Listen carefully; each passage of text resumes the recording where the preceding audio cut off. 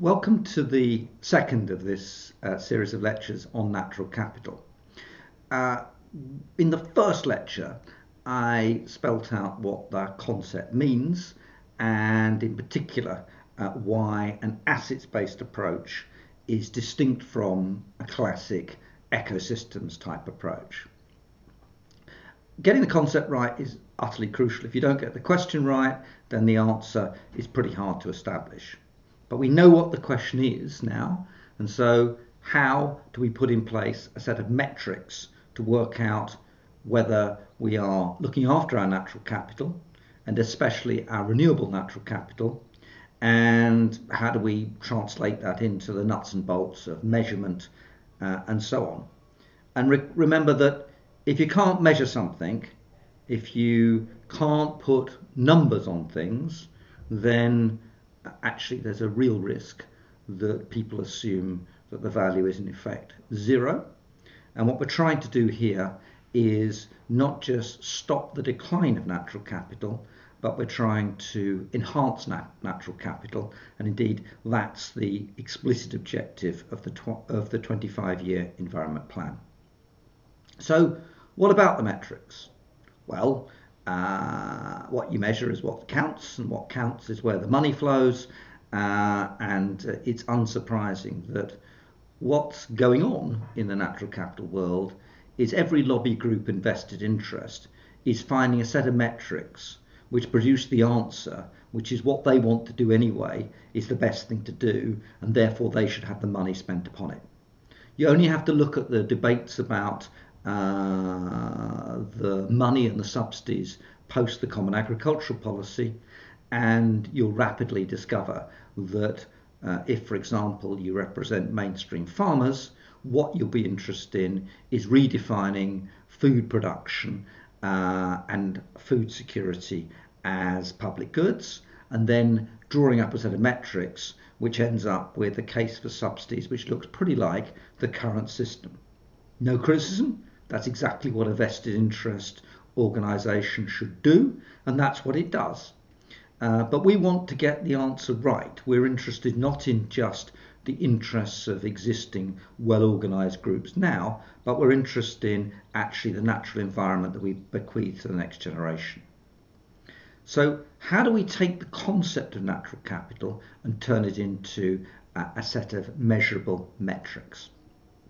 Well, recall that from the first lecture, what we're really interested in is renewable natural capital. That's natural capital which will go on being provided free by nature forever, provided we don't over-exploit it.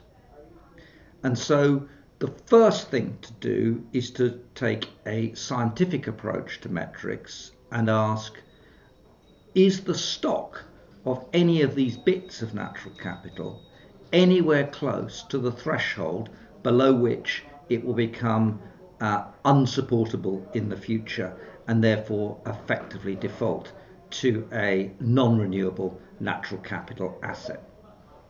So that's the first big challenge, and we need to think quite carefully about what that threshold is and how we establish it. So, for example, if we were to take example from the first lecture again, looking at herrings, we would ask ourselves, what is the minimum amount of herring that there can be in the North Sea and so on, which would be capable of reproducing itself forever? Or put another way, how low could that threshold go? How low could that stock go to a threshold when we seriously risk it becoming non-renewable and on the path to extinction? So the first thing to look at is that threshold. The second thing to look at is the safe limits around that threshold. How much risk can we take? We don't know exactly what the minimum stock of herring is to maintain itself in perpetuity, so we need a margin. How do we measure that margin? How do we estimate it? And then, of course, there's no reason why we want to be at the threshold. It may be worthwhile having a much higher stock, and that comes down to the benefits. So there's a very simple diagrammatic way of looking at this. start with the threshold, add the safe limits, and then think about the benefits above the safe limits that are in place. So that's where we start, and now we have to unpack behind each of those what's at stake. It's pretty obvious that we need to be clear what the units are against which the threshold, safe limits and benefits are assessed. Are we measuring something not easy but fairly well defined, like say the stock of a particular species like herring? Or are we looking at a unit which is the ecosystem within which they function? So for example, are we looking at the North Sea's ecological system and the conditions that unit, that ecosystem, has to be within which the herring stock and lots of other stocks can be supported? And beyond that ecosystem in the North Sea, are we really looking about the whole North Atlantic system, the flows into the North Sea from the Thames, the Rhine, and other sources of pollution, and so on and so forth? Are we using a bigger unit, in other words? Or do we go all the way when we get to things like climate change and think about the global planetary environmental systems as a unit? And if you think about extinction, which is the end product of taking renewables below their threshold, the causes of extinction are multiple. It's not simply usually just a simple and easy reason or causal chain. For example, shooting the great auks to the point of extinguishing the last two in Iceland in the last century. That's pretty straightforward. But obviously, if we're thinking about more complicated cases like what's happening to European eels, it is of course a bit about hunters taking too many, but it's also about the state of our rivers. It's also about the Gulf Stream and the way it flows. It's also about the state of the seas nearby, and so on and so forth. It's multiple and complex. And one reaction to this complexity is to sort of give up, to say, well, we can't really establish where the thresholds are. All we should do is focus on these big units, like the whole of the natural environment, or in the climate change world, the whole of the world's climate, and give up on the detail. That is seductive. It appeals to those people who don't like measurement, and especially those people who naively think that bits of natural capital are beyond valuation. It has an appeal, but it doesn't really get us very far.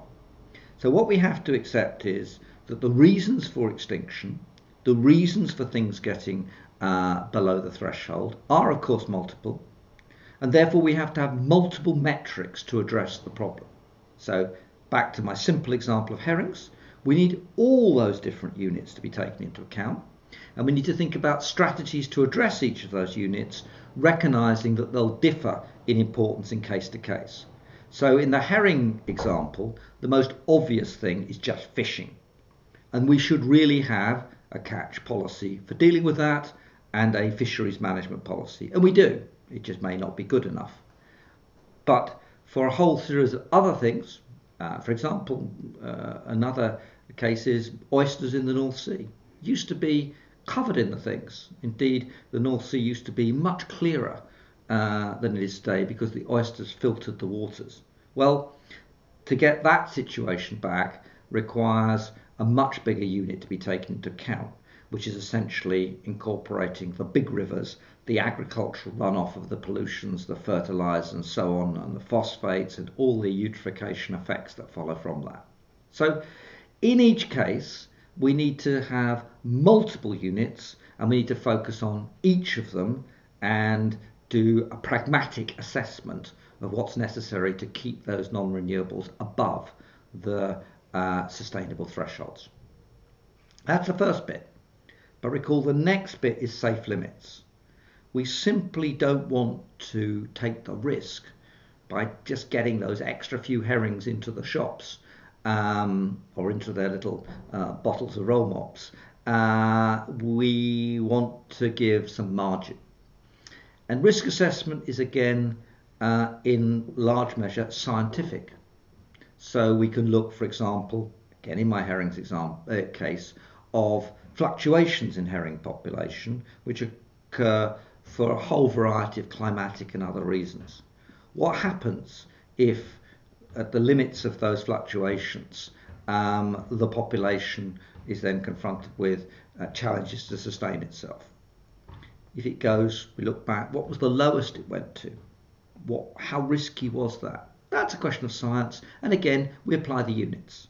So all this environmental science, all this ecological science, all this biology, indeed all this genetics, is relevant to those two bits. That's where the science fits into natural capital across the range of units. And the safe limits and the thresholds are in that framework. Now, what's the unit of account when we translate from the science to the capital, the asset bit? Well, what we're really saying in trying to keep to above the safe limits for renewable natural capital is we're saying that there must be sufficient maintenance spend to achieve that outcome. Put in accounting terms, we have an asset in perpetuity, the herrings, and we need to work out what is the cost and what has to be done to maintain that threshold. Now, in some cases, nothing much except, for example, limiting the amount of fishing that takes place. But in lots of other cases of managed natural capital, we have to do positive things to manage the assets so they carry on sustaining themselves. Recall, there really isn't anything pristine and wilderness left in our world. And if you look at a country like Britain, nearly all or all of its landscapes and all of its ecological systems are the product of man's intervention over thousands of years. You know, in the wildest dreams of some of these people who think that the job of environmental policy is just to rewild everything, trying to reconstruct what the natural environment looked like 10,000 or 8,000 years ago, back to the emergence from the previous coal periods and ice, etc., or trying to envisage what would happen if you walked away from the natural environment.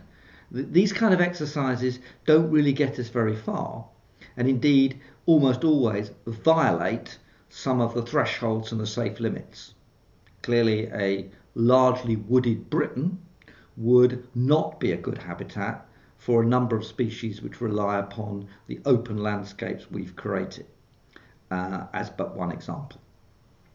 So most of these natural habitats, most of these environments, most of these species need active management to keep to the thresholds and safe limits.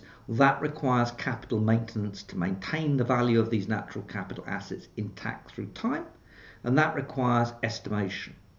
And translated into proper accounting terms, you simply take that requirement of cost and charge it to the operating returns of whoever's running the assets in order that the balance sheet asset remains intact through time.